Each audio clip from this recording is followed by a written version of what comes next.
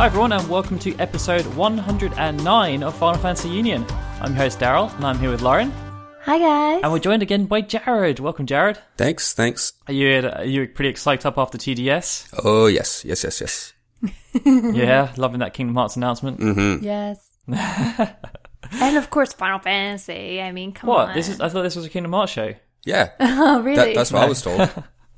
Yeah. Wrong week, Daryl. Wrong Sorry. week. Yeah, I'm still in that TGS special episode thing. I've got that going on in my mind. Oh, so y'all brought me here under false pretenses then. Yeah, sorry.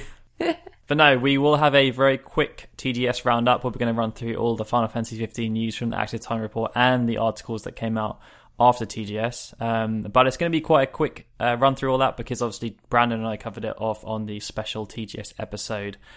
After that, we're going to move on to our feature discussion for this episode, which is pretty much going to be the bulk of it, where we're going to talk about our favourite characters. So each of us are going to pick one character to rule them all. And we basically have to try and say why this character should be... Well, why it's one of our favourite characters, basically. It's kind of like us putting a case forward. Because we may not agree. Obviously, we've all picked different characters for different reasons. So it's going to be quite interesting, I think. It was really difficult. Like, when Daryl told me that we were having to pick our favorite character, I was just kind of like, oh, okay. It's hard. Jared said it was like picking one of his children. Yep. Very, very difficult. Oh, It's tough. it is. Well, anyway, before we get on to that, I need to remind everyone who is new and listening to this for the first time, this is a podcast that's part of Final Fantasy Union and Kingdom Hearts Union, and it's presented by the Gaming Union Network. So we have a new show every 2 weeks, basically. So 1 week you'll get Final Fantasy Union, and the next 2 weeks you'll get Kingdom Hearts Union.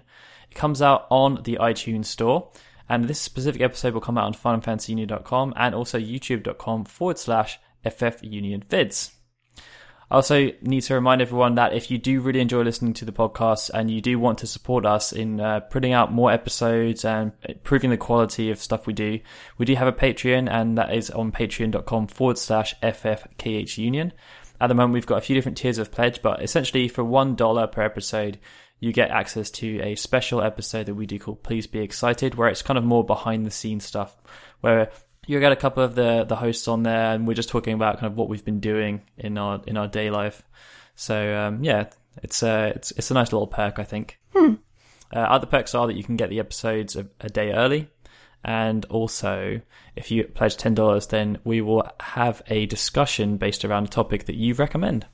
So without much further ado, we're going to head right into our TGS discussion. And I know Lauren's quite pleased to get into this because her finger's now bleeding because of all the news she's been posting up. Oh my god, so much news. There was a lot of various Square Enix properties coming out all throughout the show, really. I know. It was really strange because, yeah, I remember one day... I remember when they said that they were going to talk about Final Fantasy 15 and when the ATR was. They said it was going to be on that Saturday, September 17th. And then I remember I got a call from Daryl. I had an ultrasound that day or something, like a doctor's appointment for the baby or something. And he was just like, I think they just released the Final Fantasy 15 trailer. And I was just like, what? Why? Yeah, it's quite weird how they did everything. Because obviously, even before TGS started, there was a Sony press conference, and that's when they announced Kingdom Hearts 2.8. Yeah. Which I'd say it caught everyone by surprise, but it didn't, because it was like massively rumoured as Kingdom Hearts 2.9. Yeah, that guy on LinkedIn kind of let the cat out of the bag. Yep. But yeah, as this isn't a Kingdom Hearts podcast, so we're going to skip over that. But the whole point was that we weren't expecting anything really to come out until the Active Time Report, and then they released that trailer a couple of days before then, and it was Dawn 2.0, which I think caught everyone by surprise a bit, and there was a bit of a mixed reception to that trailer as well. But now we're going to move on to the ATR and what kind of came out of that. So first of all, we split it into two sections, so one about character development and one about additional things that were discussed. So the first thing regarding character development is that the black-haired lady now has a name. She is now called Gentiana. Or Jenny. Or Jenny. Jenny for sure. Jenny on the block. Jenny on the block. But yeah, she looks really sick. And we now know as well that she isn't Luna's aide, as people initially thought, because she in a lot of the artwork, or she was often seen behind her. So people thought that perhaps she was an assistant, but apparently that's not the case. Apparently she's like a special being or something. Yeah, maybe. We know she's not the Leviathan, so... No. Right. What do you think about the name, Jared? Gentiana? Half the time I think they just make up these names. I mean, I'll just start calling her Jenny because Gentiana just sounds so weird. Yeah. To be honest, I think like a lot of it, like maybe it's a popular name in Japanese. Well, I'm wondering if not all of these are based in Greek, maybe, because some of the main characters, some of the 4 guys, their names sound like they're probably Roman or Greek in origin. So it's probably but then just you have Luna Freya. Yeah, Luna Freya. Which is a bit more traditional. I mean, you got the Freya in there, which has got the whole Nordic stuff in there, but I don't know. But I mean, like so many of them are like based off of how you speak in Japanese. Cause yeah, that is true. You could realistically write that out in Romanji. Yeah. Gentiana. Yeah, Gentiana. Yeah. It probably wouldn't pronounce that way though. No, it'll be similar though. Yeah, it would be pretty similar. But either way, I think it's pretty cool. I think she looks really awesome, and I'm excited to see like where her character sort of goes. We obviously don't know a lot about her, but I'm kind of happy for that because I think it's good that they're kind of holding back on. We now have a name for her, which is fine, but we don't really know anything else about her. So the other thing that people were querying was why King Regis keeps getting older. We've seen different versions of him, and in the more recent versions, he's pretty old. Yeah. And Tabata explained that this is because that he's using his life to keep the magical shield around Lucis to protect it from the Niflheim Empire. Which, I mean, explains the fact that it's kind of sucking the life out of him, basically. Mm-hmm. Yeah. It shuts down all those people who are like, oh, he looks too old. It's like, well, this is why it wasn't they just changed his character design. No, they had a specific reason in mind. I think it's pretty cool. I mean, like... I can understand why people were confused, though, because they kept seeing different versions of him. Yeah. And it was just like, why is he changing his appearance? Is this something else they keep changing their minds on? It's almost like a fast-forward version of Aragorn from Lord of the Rings. That's what I just keep thinking of. Because, like, he has a really, really, really long lifespan. And then Regis has a really, really itty-bitty Well, it's a decent length. I mean, Noctis is... like 20-ish. Well, we actually don't know. That's true, actually. Oh, yeah. They could not live in human lifespans. And we don't know when he became king as well. That's true. How long ago. I guess because he's been degenerating since he's been forced to use the magical barrier. Yeah. Mm-hmm. Which, I mean, I kind of like the old man Regis design. I think they did pretty good on him. Yeah, I think he looks cool. I think he looks kingly. And he doesn't look like a mafia boss anymore. No. So the other thing we learned about Regis is that he used to fight quite a lot in the past, and he was also in a 4-man group.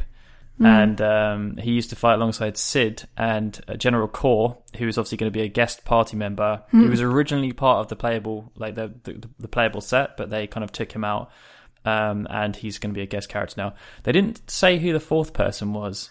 No, they didn't. But a lot of people are speculating that it was Gladiolus' dad. It was really funny, though, because he really did not want to give up that was Kor. He was just like, oh, no, it's a character that will be announced later. And then he just went on and was just like, oh, yeah, so Cid and Kor. Oh, crap, I just said Cid and Kor. Really? Bless him. Yeah, he talks too much. He's just so silly. He talks too much. But, yeah. So the last point with regards to the character development was that Luna is an oracle, and we now know that she can speak with the gods, and so obviously the gods are pretty powerful people. And she is also in charge of trying to keep the world out of darkness. Light and dark. Similar theme, right? Kingdom Hearts? No? Well, I mean, Tetsuya Nomura, he originally was making this game, so... Yep. Except in this version, it's more extreme, obviously, because Luna is wearing pure white, and pretty much Noctis and everyone else he knows wears pure black. It's just so silly. I just love Nomura's symbolism because it's just so silly. It's just flat out obvious. I know. The heart is darkness. I'm just expecting Sora to just pop in Same and be here. like, hey, Same what's up, here. guys? I'm here to fight the darkness. Well, it's weird in this one because obviously Luna isn't the bad guy, and Noctis, as far as we know, isn't the bad guy. So it's like they're juxtaposing each other, but they're both good. I almost sort of think like maybe it's a parallel between their sort of time and like how they're dealing with things. Because obviously like Luna seems as though she's dealing with things in a very different way compared to Noctis, because Noctis seems to be in grieving. which they haven't actually revealed what happens, but it's pretty obvious that like King Regis passes away. And it's in the latest trailer, the Dawn 2.0, it really seems like he's grieving and that he's sad. Well, whereas Lunafreya is very sort of determined and stoic. And it's a much different thing. And she's also praised like all over the world, whereas Noctis doesn't really seem like he is. He's obviously, we believe, going to inherit the Lucis kingdom, whereas Luna is part of an empire. Where she's from has been taken over by the Niflheim Empire. Yeah. And she's kind of, people are afraid of her because of the power she wields, and they've kind of given her this status where she can kind of she has a bit of autonomy over what she's allowed to do, but she's also kind of kept under check. But she's also very loved by the people. Yes. Like, people but just not the Niflheim Empire. Not the Niflheim Empire, no. So how do we feel about these character developments? Are you pleased with what they've announced? I think it's good. I'm really excited for the Sid and Core thing. I think that will be really cool. I loved the whole Braska, Jecht, and Auron storyline in Final Fantasy X, and this seems very sort of reminiscent of it, so I'm excited for that. And then, of course, like Luna just seems so badass, and I really, really like how they're developing her. Yeah, I mean, my thoughts are with this is that, if anything, they're spending a lot more time fleshing out the characters than they have in previous games. This feels like there's going to be a whole lot more to them than we've seen before the past few years. Yeah, especially with even the party members. They've announced that they're going to all have their own little nuances with regards to how they like. So Prompto is going to keep taking selfies, and Ignis, he gets better at cooking the more you go on, and then Gladiolus, he learns fighting techniques, but he also likes collecting something. I forget what he said it was, but they're all going to have their little things that kind of keep them quirky, basically. So it's not necessarily boring. I think they've tried to do a lot with the camaraderie. Yeah. And that was one of the whole things as to why they wanted to be this group of guys just chilling out. But moving swiftly along into the other Final Fantasy 15 news, we had a few additional pieces of information that came out afterwards, and some of them were from the Active Time report as well, the Q&A section.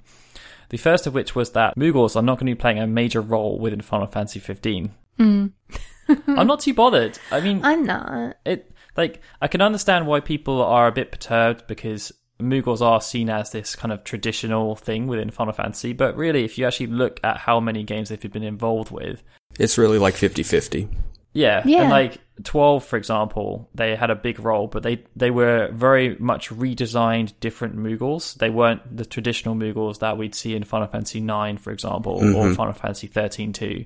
They were like walked around and they spoke normally. Obviously, they were little mechanics and stuff, but they're from the Ivalice universe, so they have a much different design. Whereas, like 7, 8, 10. Very minor. 13 as well, they're very minor. I just think that this is like such a non-issue. I think like they probably should have just skipped this question probably in the Tokyo Game Show ATR, but I think that was the thing. I don't think that they were expecting people to be so upset about it. Well, from what you were saying, the reaction in the West has been very different to the reaction in Japan, whereas in Japan they were just like, oh well. Over in the West, there's like outcry from certain people. It's crazy. There's like petitions to get them lobbied back in, and does anyone else see how almost backwards that seems though? Because Japan's typically the country where they want their overly cute stuff. America's not too big into that, so you think it would be Japan who would be raising a fit over it, not America, or just the West in general. Japan, they really like tradition. They're very like, that's why Dragon Quest is such a big franchise over there, because it's so traditional. Everything is so consistent. With Final Fantasy, it doesn't necessarily have that same thing. But if something is a staple, you'd expect them to kind of be upset if it's just taken out. But then that's the thing, isn't it? It's like Moogles haven't really, like as we already said, they've only been fully playable or fully sort of developed characters in about half of the Final Fantasy main series. All the other games, they basically come in as a cameo. So you have technically Final Fantasy VII, it's still kind of a cameo because Cait Sith's doll doesn't really have much of anything to say. Yeah. It's possessed by Cait Sith, isn't it? So, and then there's Chocomog as well. In Final Fantasy VIII, you have Mini Mog, which is a summon. In Final Fantasy IX, you have a lot of Moogles. Final Fantasy X has Luna. That's right, it's Lula. Lulu's Lulu. Lulu's little doll. Too many Lulu names. Yes. Final Fantasy XI. Are Moogles in Final Fantasy XI? They look after your house. And then Final Fantasy XII. Final Fantasy 13 doesn't have any Moogles until Final Fantasy 13-2, which is a bit random.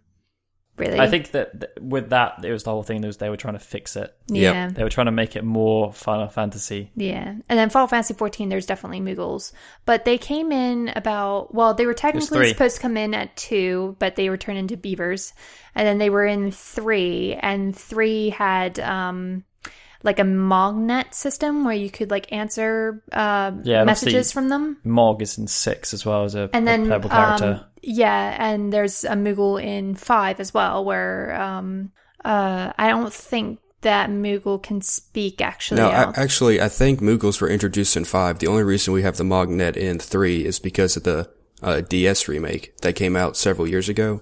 Until then, I'm pretty sure, though, that 5 was when Moogles were introduced. Good point. Either way, though, like they haven't really been that big. Right, they're not integral. Characters.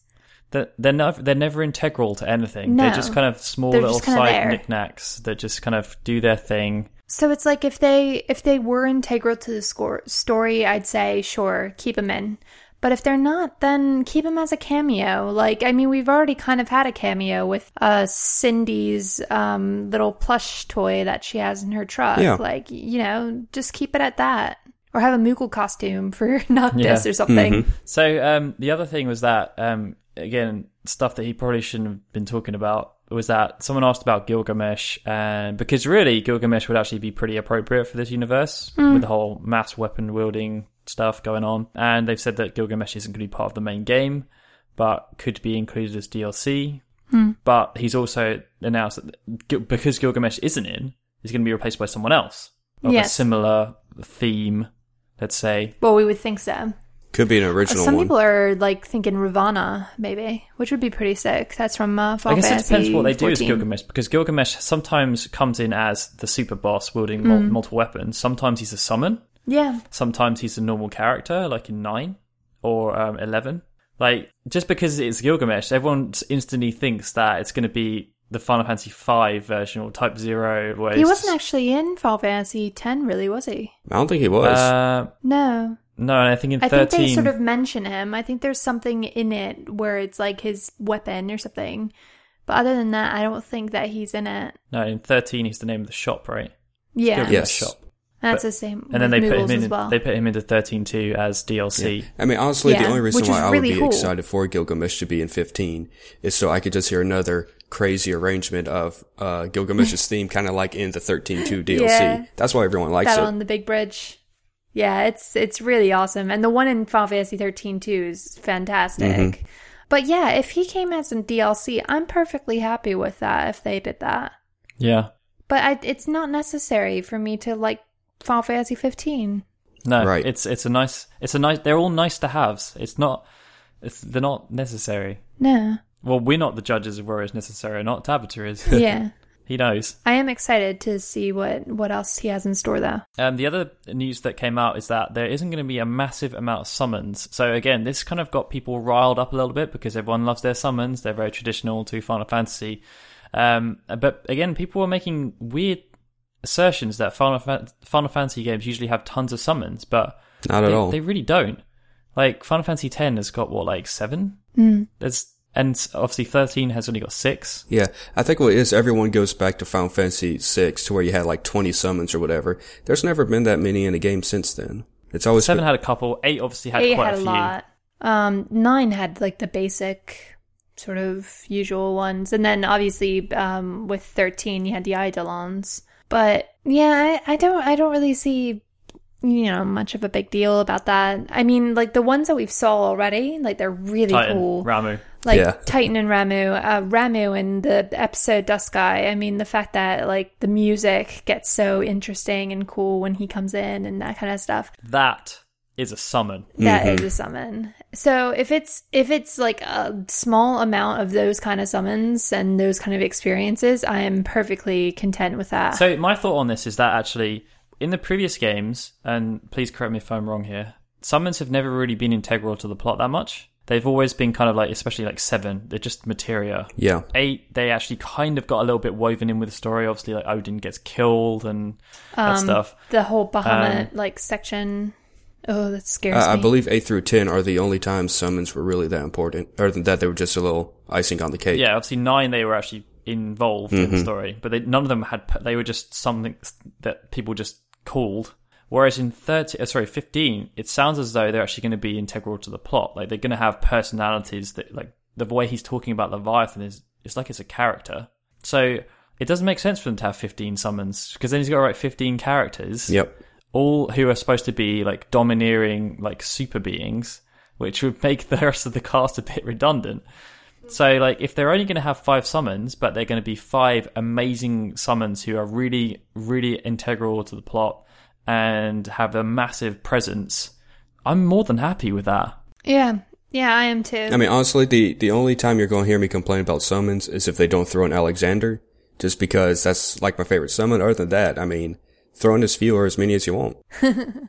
I do wonder what the other ones are going to be. Yeah, I'm kind of excited to see what they reveal. Shiva has to be one of them, doesn't she? Well, I mean, like, if there's only 5, you'd think that it would be Shiva and Ifrit as the other 2, but then you're cutting out Bahamut.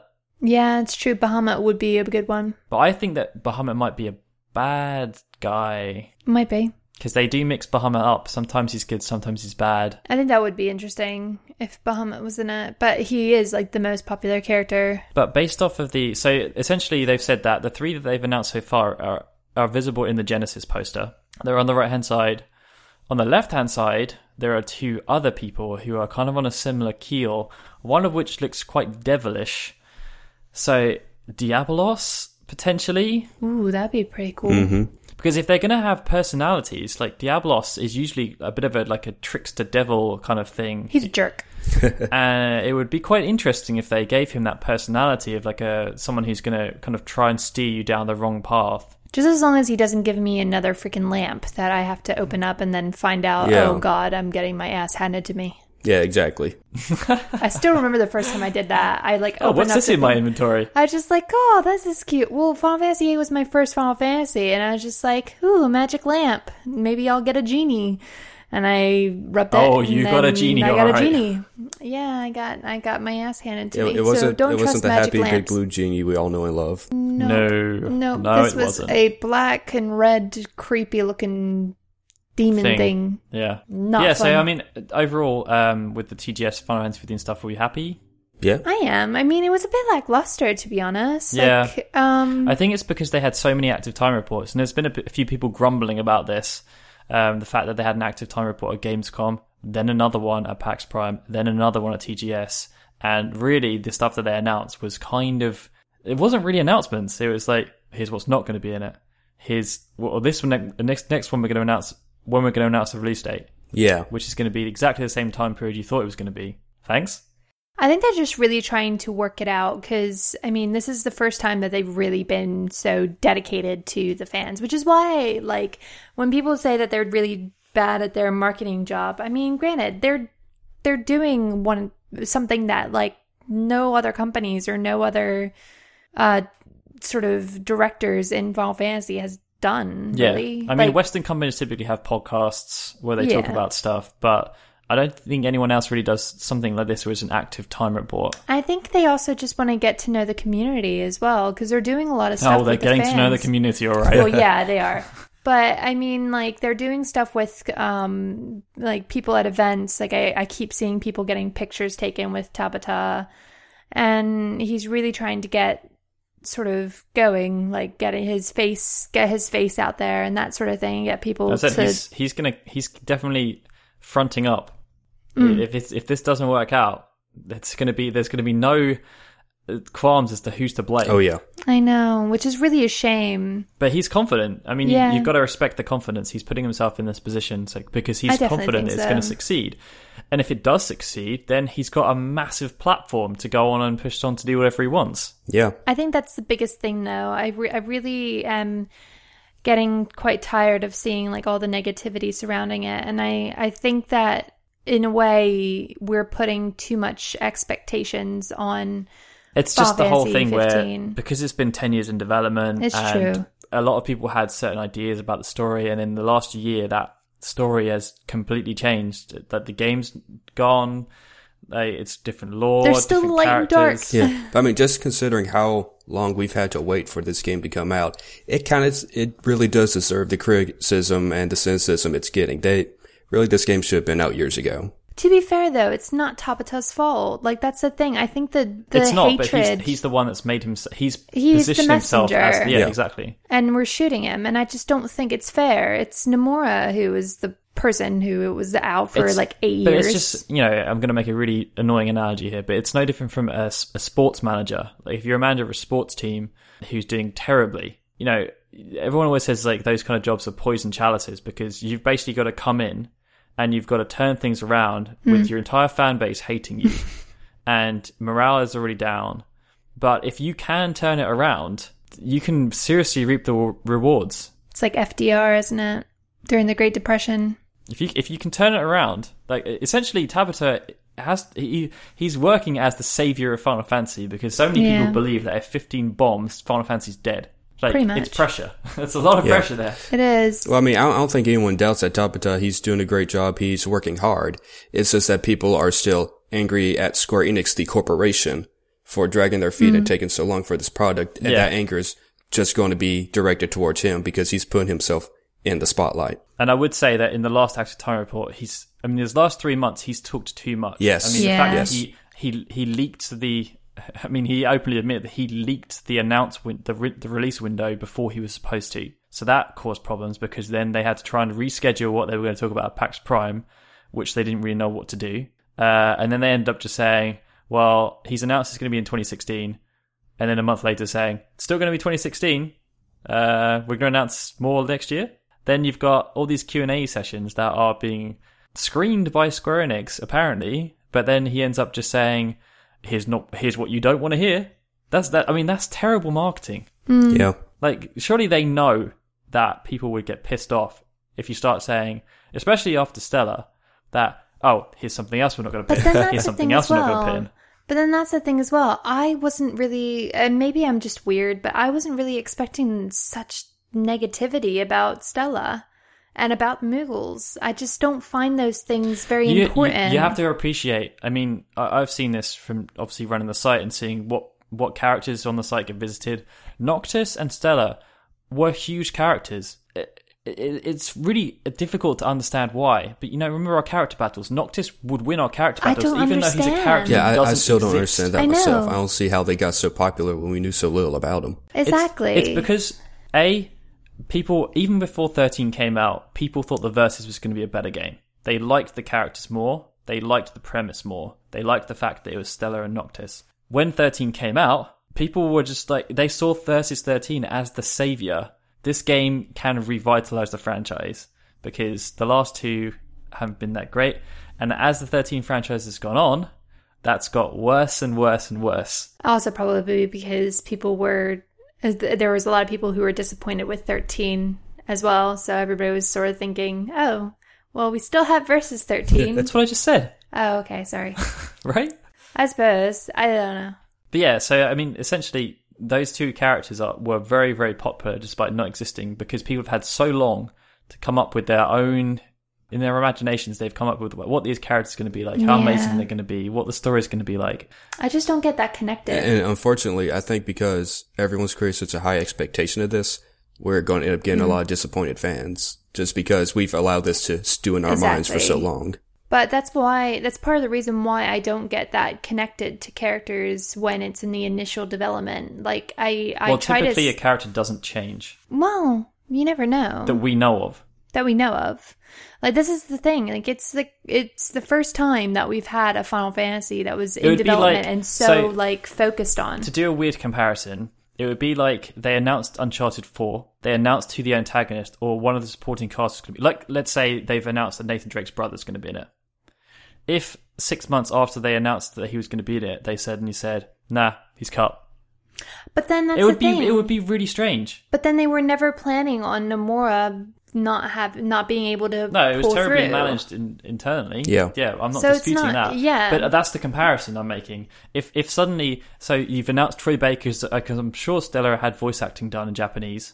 Like there were trailers where they did announce there's stuff a whole about her. scene. So yeah, let's say you've got Uncharted 4. Troy Baker's been announced as Nathan Drake's brother. They've done the initial cutscenes, all the reveals. Everyone's super excited to experience this new character, and then he gets cut. Although or they do he gets it changed. in films all the time. If you think about how is that different? And the thing is that most of the time, because the character doesn't change in films; it's the actor that does. No, the character gets completely cut. Rogue got cut from X-Men. Oh, what was it? Days of Future Past. Yeah, they actually filmed her and then cut out her scene. She wasn't announced as a main character. She was announced as one of the characters, and Jubilee has been cut from every single one. Oh, yeah. Okay, it would be like them announcing Wolverine as being one of the cast members of the new X-Men film, and then actually like halfway through this cycle they decide, nah, Wolverine's cut. Because like Rogue isn't a major X-Men character. She's a character that's very beloved, but she's not Wolverine. She's a character She's not that's very Xavier. beloved. She's not Cyclops. And then Gambit as well has been announced. He's a side character. But then they're very loved characters. Yeah. I know, but the point with Versus 13 is we only knew about 2 characters. Yes. And we also knew about Ignis, except they was called like Shotgun Guy and it was Prompto. Like we knew what they visually looked like, but we knew nothing else. We just knew these 2 characters, and one of them got cut. Yeah. What I would say is that what they've done with Luna since then has actually, I've seen less and less negativity around that. People have kind of accepted Luna. There are still people that are a bit annoyed about Stella, but I think the job they've done with Luna, that's good marketing. They've allayed fears, I believe. Well, that's fine, but I still fail to see. I still fail to feel the same feelings as the people who are very upset over Stella. You have no empathy. Yeah, I have no empathy over fictional characters who do not exist. Sorry. You're ruining our next section. Am I? Yeah. Oh, no. In that case, yeah, I do. But they actually exist, these favorite ones. They actually exist, and they have Stella did games. to a degree. Yeah, but she didn't make it to the final cut. Yeah. No, she didn't make it. So she doesn't count. She didn't make it.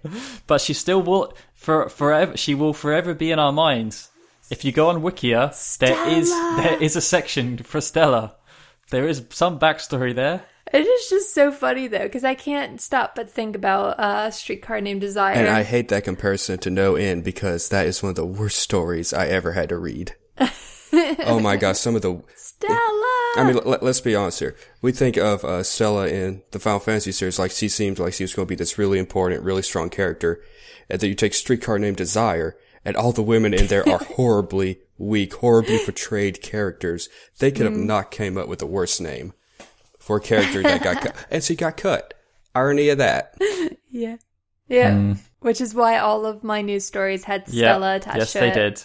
I'm going to have to... We went on a massive segue there. Sorry. This was not supposed to happen.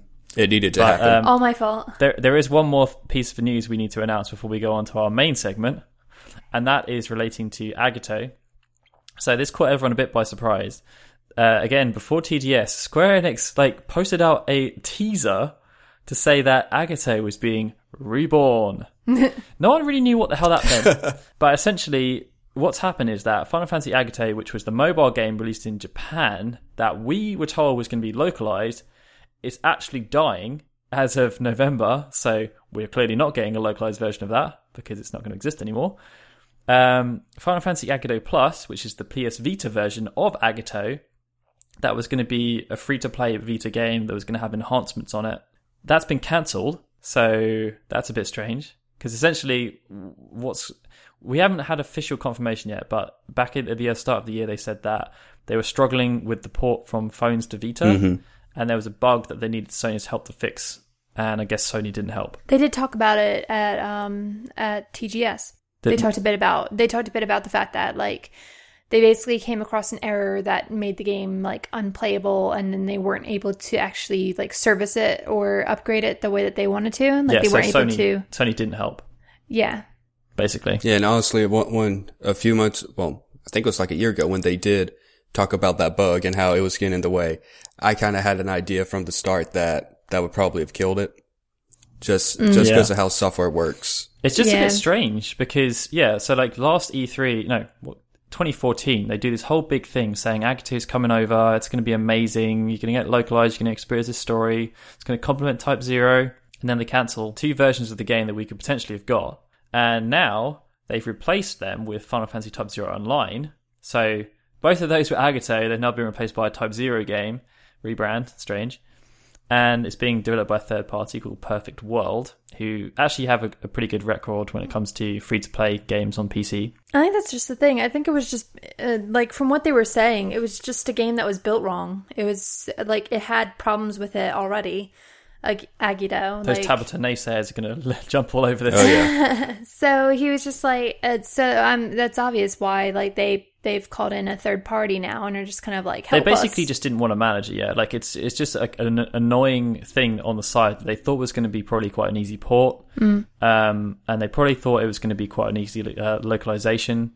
And it doesn't turn out that way. No. To the point where now they've retracted on pretty much everything they've said. We've now got Type 0 Online, which is going to be developed specifically for the Asian markets, and a Western version is quote-unquote under consideration. No. They actually did say, they said that they're planning on releasing it in the West. It's just a matter of when. So they're going to release it in Japan around like springtime, summertime this year. That's weird. So was that from the Active Time report? That's from the Active Time report, because Square Enix's official PR spin was that it was under consideration. It really seemed like Tabata. Well, maybe Tabata was. I don't know, because it was. I think they were just trying to be cautious because obviously either way, the Type franchise hasn't been good for localization. No, not necessarily, but they did say that it's going to come over eventually. Essentially, what they're going to do is they're going to use pretty much the same sort of thing that they did for the Type 0 original PSP version, the multiplayer. And this is just going from the Active Time report. And Tabata said that they are basically making an upgraded version of that. So it's not going to be like Agito. It's going to be an upgraded version. But I don't know how they're going to work with the story then, because obviously now it's going to be... I honestly don't know how the multiplayer works in Agito. No. But... I don't know how it's going to work, because obviously Agito has its own story that's completely separate to Type 0. It's just kind of like a similar parallel universe kind of thing. From what I understood, it seemed like it was just like a mission-based sort of thing, and you created your own character. That was sort of the appeal about it, was that you created your own Type 0 character, and then you got to see like all the characters from Type 0 at school and stuff. But I mean, either way, I'm hopeful.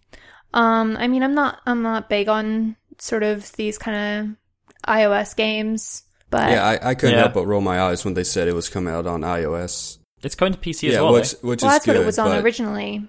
I get why they like to. I understand the mentality behind porting things to iOS, but all these new games they put on iOS, I'm like, my gosh, the controls are hard enough on the ports. I think it's just a difference in culture, to be honest. I think Japanese people. I mean, like, the fact that they have wasn't it like one phone that like has a game on it? Yes, there was like a special phone they released phones with games or something. Yeah, there was a Final Fantasy VII prequel that can only be played on a specific model of a phone that was released only in Japan. Yeah, before Crisis. And then like coded as well. It was played on certain phones. It's Docomo, wasn't it? Yeah. And then now, iOS, they're just like, all right, well, we'll just use iOS. And then Android as well. Yeah. And this was coming out on Windows Phone too. But yeah, that's our news. I'm going to cut us off there because we still have our big feature to go through. So, on the subject of characters, we have decided that since the Final Fantasy IX episode was so well received, we actually want to do a few more of that kind of thing. And I'm very sorry for the fact that we've just spent about half an hour going through news. Guys. Hey, you got to speak all about TGS. We have to get our feelings out. It's true. So, on that note, basically each of us are going to run through who one of our favorite characters is, and we're going to say why. and then we're going to have a bit of a discussion for each of those characters to say how we felt about that character. So, Jared, you're up first. Who is one of your favourite characters? It could also be your favourite character of all time.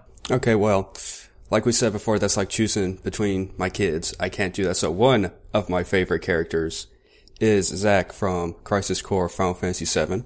And, yeah, what can you not say about Zack? He is like the coolest character in the 7 franchise. I mean, I don't know. I'm just fanboying over here. I don't know what to say. I'm just so...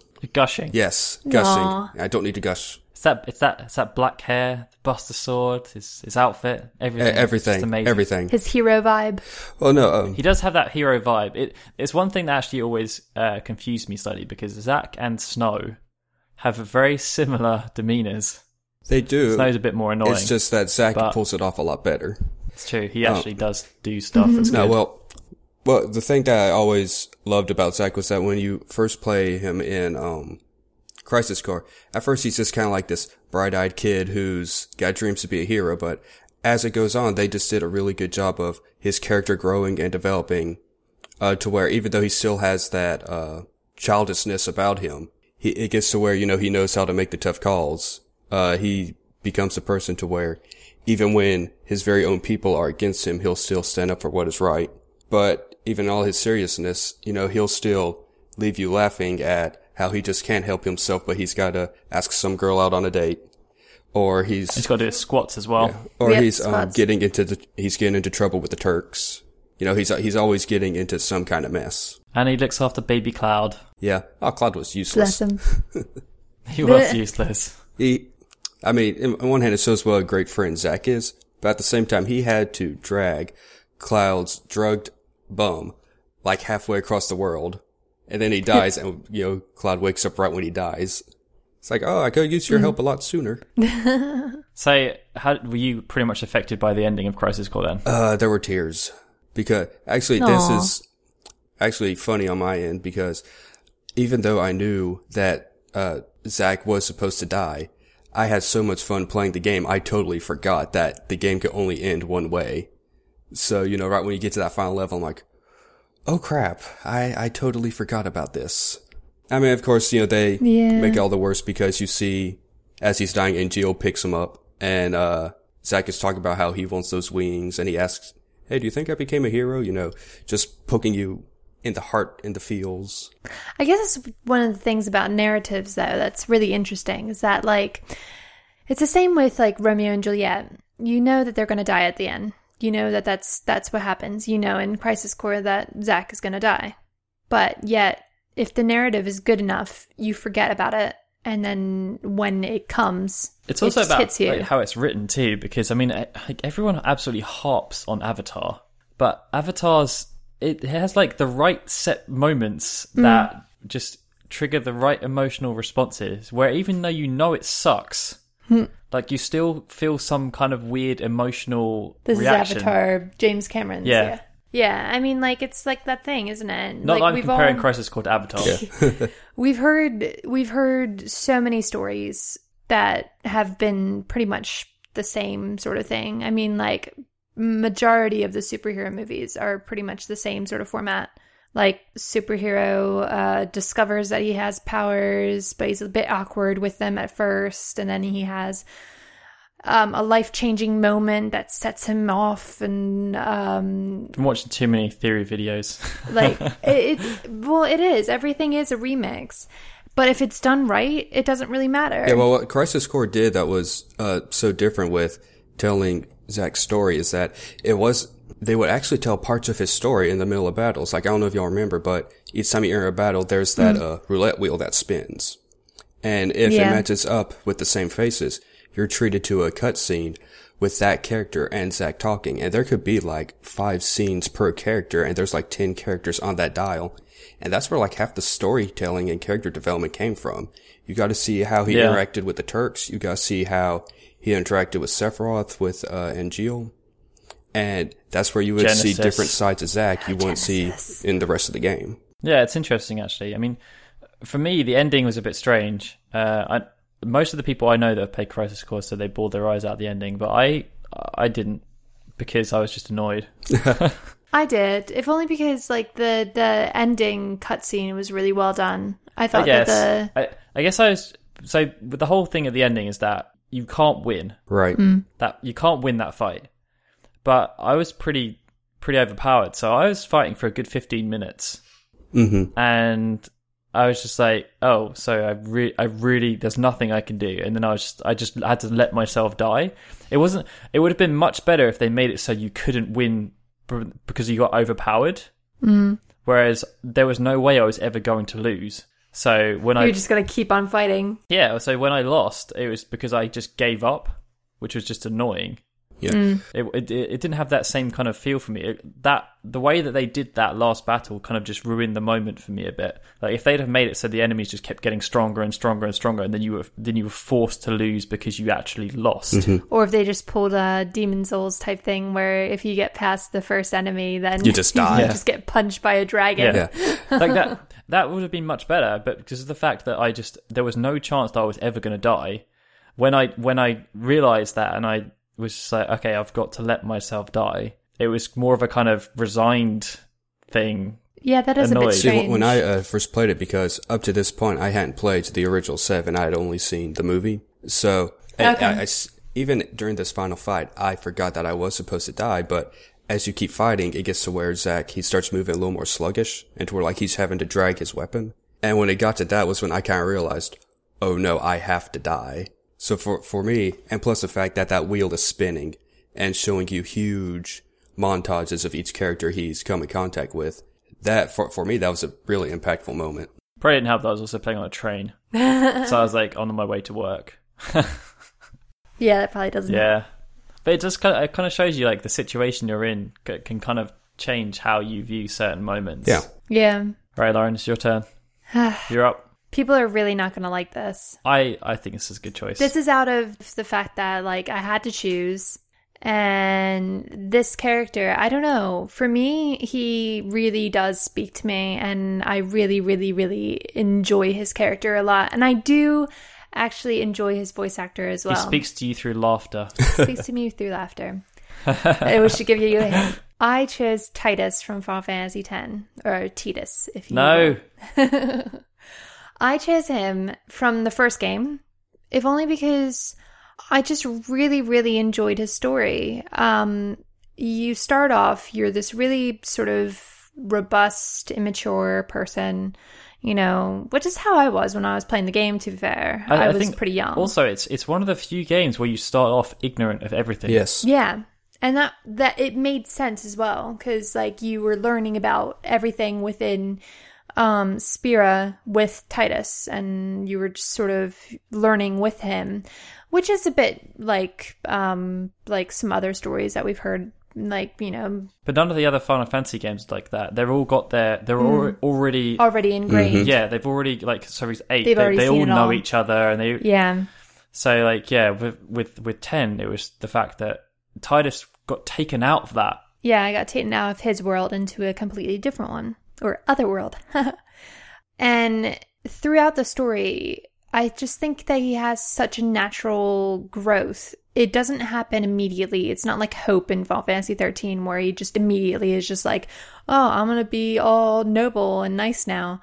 No, it actually does gradually builds, and the turning point is when he figures out that Yuna's going to die. And the saddest bit about it is that, like, throughout the story, he constantly feels alone and that he's not a part of the group. And then his reaction to Yuna dying just makes him even more alone. But at least Riku's there, and but like, you always feel that sort of loneliness, and it sort of makes you feel. It makes you feel for him, because he really, really cares about Yuna, if only because she's the only one who genuinely believes him, and she's the only one who, like, just gave him the benefit of the doubt. And it's weird because in a way she kind of acts like his mom. Yeah, like, she does. She's always trying to protect him.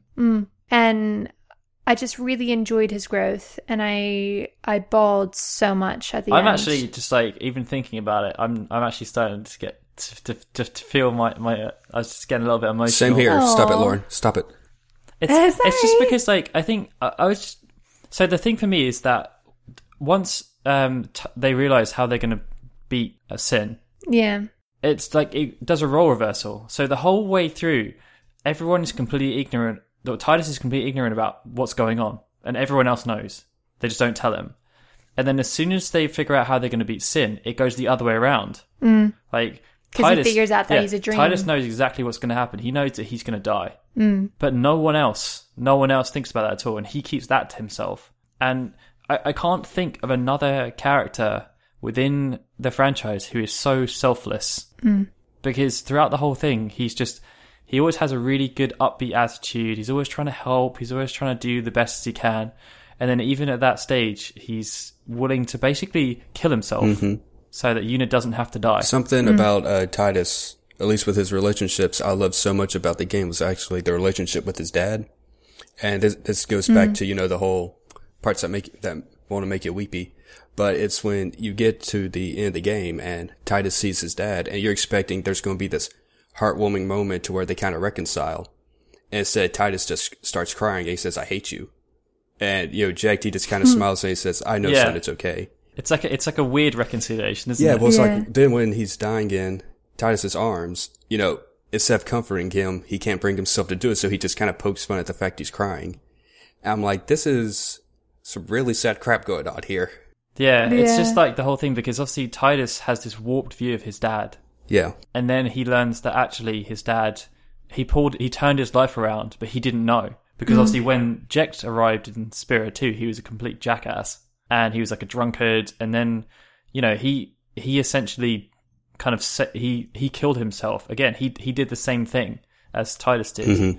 And I think when he learns about that, it changes his opinion. But obviously the old wounds haven't healed.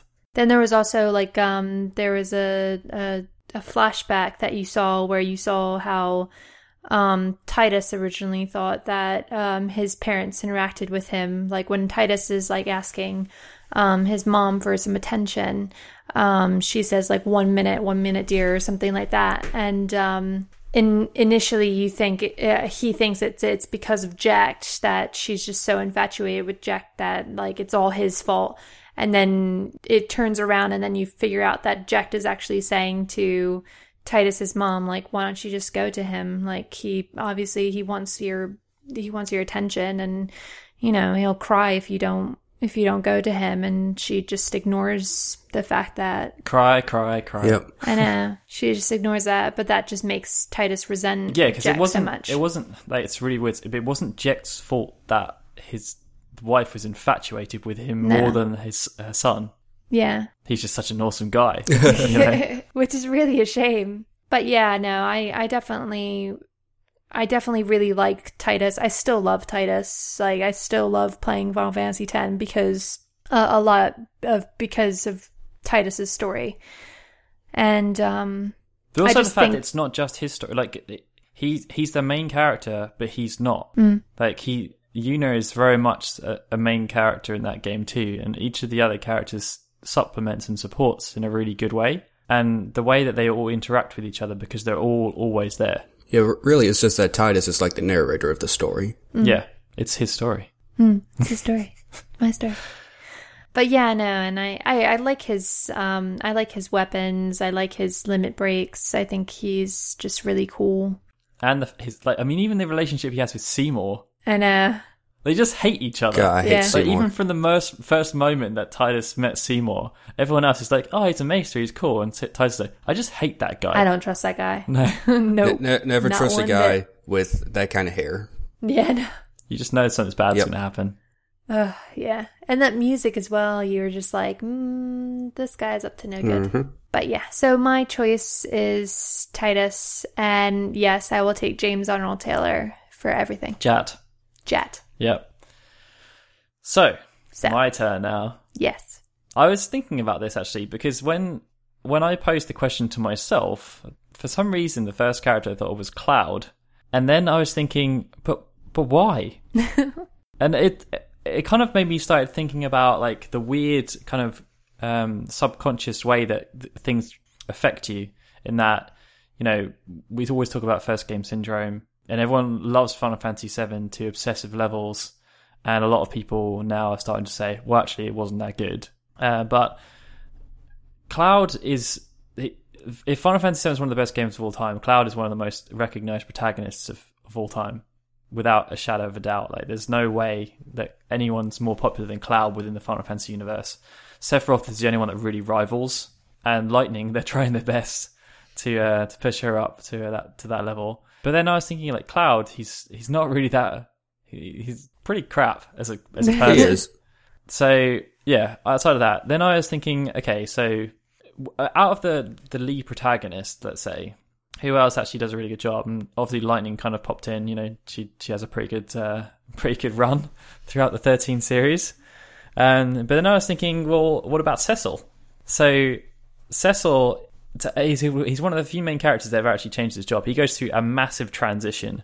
It's not quite on Hope proportions, but you know, the fact that he changes from a Dark Knight to a Paladin, he's one of the ones where really we talked about the fact that Tidus goes completely into an alien world. He's one where he was already in a completely developed world, probably way more than anyone else has of the other protagonists. You know, he's like one of the main captains within the army that he's within. I think he was the first character to actually have any kind of strong military rank as well. It's a good tidbit. And he essentially has to turn his back on everything that he's known and turn his back on his friends because he just feels that they're doing the wrong thing. And the fact that then he goes from being a Dark Knight, which is obviously a very sinister job, to being a Paladin, like, is a really big affirming character switch. But also, yeah, you've got the relationships that he has with people like Kain and Golbez. I think there's a lot of deep-rooted aspects to Cecil. And obviously that's why they decided to do a sequel to it. Thoughts, guys? I actually am a big fan of Cecil also. This was, I'll say, probably one of the first handful of Final Fantasy games I played. And what I loved so much about it was that really Cecil is a tale of redemption. Because, I mean, just like you said, he goes from a Dark Knight to a Paladin. He goes from someone who's committed all these atrocities to where he becomes a selfless hero. And kind of also like what you said with his relationship with Kain. That was a really powerful part of the whole story and just his character development because, well, Kain ends up betraying him. There's kind of like that whole Cain and Abel dynamic there going on. You know, he's called Cain for a reason. Yeah. But Cecil, he was one of the, I don't know, I would say one of the first characters in the series where he just went through a huge, dynamic character growth. Yeah. And also, you know, you mentioned Kain, but the Golbez plot twist, that's pretty harsh. Yeah, I never got to the final boss, so. Well, essentially, Golbez is Cecil's brother. Ah, okay. So, yeah, like, the whole way through, like, Golbez is this really evil, horrible person. Even in, like, Dissidia, Golbez is the bad guy from 4. And it turns out that he's Cecil's brother. So it's the way they wove the relationships in. I mean, like, because I think from what I was I looked up some trivia, and Cecil is, I think he's the only main character to have children. Like, he's actually got a family, and like Rosa is a very big part of the story as well. Like, it's all about kind of it's basically is Cecil, like, it's one of the ones where it really is Cecil's story. And it focuses on, yeah, as you said, it's his complete turnaround, his path to redemption, and how all the other people that he knows are part of that interwoven kind of spiderweb of redemption and how they've affected him throughout his life. Actually, since you mentioned he has a family, I thought it was also interesting how in 4, he more or less kind of takes in Rydia. And for the people who may not play the game, Cecil indirectly kills this young girl's mother. And the girl hates him, but he kind of knows, hey, this is my responsibility now. I have to help her. And so he kind of ends up looking up to him like a father figure. And to a degree, he does get to see her grow up. Yeah, it's quite interesting. I mean, as I said, like, the way that they kind of interwove these characters, and I guess that's another one where it's like it really kind of hams in the fact that it's a real path to redemption. Like, he's trying to do the right thing after all of the bad things he's done. Is he also one of the only characters who... like, one of the only mains who starts off that way as well? What do you mean? I mean, like, Cloud is not really... I mean, he's not necessarily a good person. He's like a he just does everything for money, but it's not necessarily like it's like he's done anything like super wrong. Like he's just very selfish. And then, well, Cloud, like, I mean, he doesn't even know what he's doing, does he? He thinks he's Zack. So. Exactly. So it's not like he's bad. Zidane isn't really bad. He's just mischievous. Yeah, Cecil, he actually went out and killed people who were not even resisting him in the very beginning of the game. And if we think about, like, I mean, in the other Final Fantasies, Final Fantasy 3, Luneth, like, not really that big a deal. Final Fantasy 6, well, I guess you can kind of say that. Yeah, so Terra, so basically Terra, that's what I was saying. Cecil was the first one to have like a senior military rank, and then Terra afterwards. Cloud, Squall is in the military. Yeah. Obviously, again, he's still a student at the beginning. But like, none of them are really bad. I mean, Terra, she is on the bad side when she starts off, but that's only because she's being possessed. But like, yeah, she's being used. She's being used. Whereas Cecil there's not really any character who has had that sort of transition, like starting off. No, it's what I think makes him quite he's really interesting, really fascinating. So that's my character. That's your character, and yeah, he's one of the few who actually changes jobs midway through. So yeah, please be in the comments or wherever. Let us know your favorite characters and whether you agree with our selections, and if you don't, why? We will judge you. No. Yeah. As long as you say, in place of mine, you have Ramza, Tidus, or let's see, Caius, then we're good. Caius is a bad guy. You can't have him. How can you not feel for Caius? Did you not play to the end of 13.2 when he's going on his little monologue about how everything just gets ripped away from him? He had to see all the little girls die. How can you not feel for Caius? I prefer Noel. No. Sorry. He lost one girl. Caius lost centuries worths of girls, okay? So, no comparison there, sorry. Yeah, but Noel, but he left Noel by himself. Noel was the last person alive, and he just left him. Bless him. Like, what do you do? I'm literally the only person left on the world. Alright, I'll just twiddle my thumbs. Thanks, guys. My two best friends have just abandoned me. It's a rant for another day, Daryl. Yeah, it's true. It's true. So, that's pretty much wrapped up this episode. We have an unorthodox track in the music segment for me, especially because I'm not too much of a fan of the music from Final Fantasy XII, but I have picked a track from Final Fantasy XII. It's an arrangement of the Salika Wood, and it's done by Rebecca Tripp. So I hope you guys enjoy that. The next episode is scheduled for the 27th of October. Be sure to subscribe to Final Fantasy and Kingdom Hearts Union on iTunes so you get all of the updates. Obviously, we post it out on the different sites as well, but if you're on iTunes, just search for Final Fantasy and we are the #1 podcast. Be sure to check out the website too, FinalFantasyUnion.com, as well as YouTube, which is /FFUnionVids. We're doing a lot more stuff on YouTube now, so every Sunday at 5 p.m. GMT, I don't know what time that is for you, Jared. You're American, right? Are you 5 hours behind or 6 hours behind? Yeah, 5 hours behind. So maybe about 12 or 1? Yeah, probably like early, late morning. Yeah. Basically. Late morning in America. Yeah, pretty much. Afternoon. What? Afternoon. Oh, well. Yeah. Depending on where you're from, yeah. Whereas if you're on the West Coast, it's going to be about like 10, I guess. But yeah, every single Sunday at that time, if you go to our channel, there's an event scheduled. It will localize to your time. But essentially, we're going to be doing a chat where we will pick a discussion topic, and then it's basically a free-for-all after that. So the first one we did, we didn't really know how it was going to work, but essentially what we did was we picked a main topic, and then people just asked us questions, and we ran through them. And we helped some people. We just talked about stuff. Yeah, it's basically, we want to do it so it's just a chat about Final Fantasy, and you guys can hear our opinions about things. Yeah. And we can hear your opinions. Exactly. As I mentioned before, also, if you want to support the show, please go to patreon.com/FFKHUnion. And you get access to some cool stuff if you do that. But until next time, it's time for you guys to say goodbye. Bye, everyone. And I'm Daryl saying goodbye. This has been a FinalFantasyUnion.com production.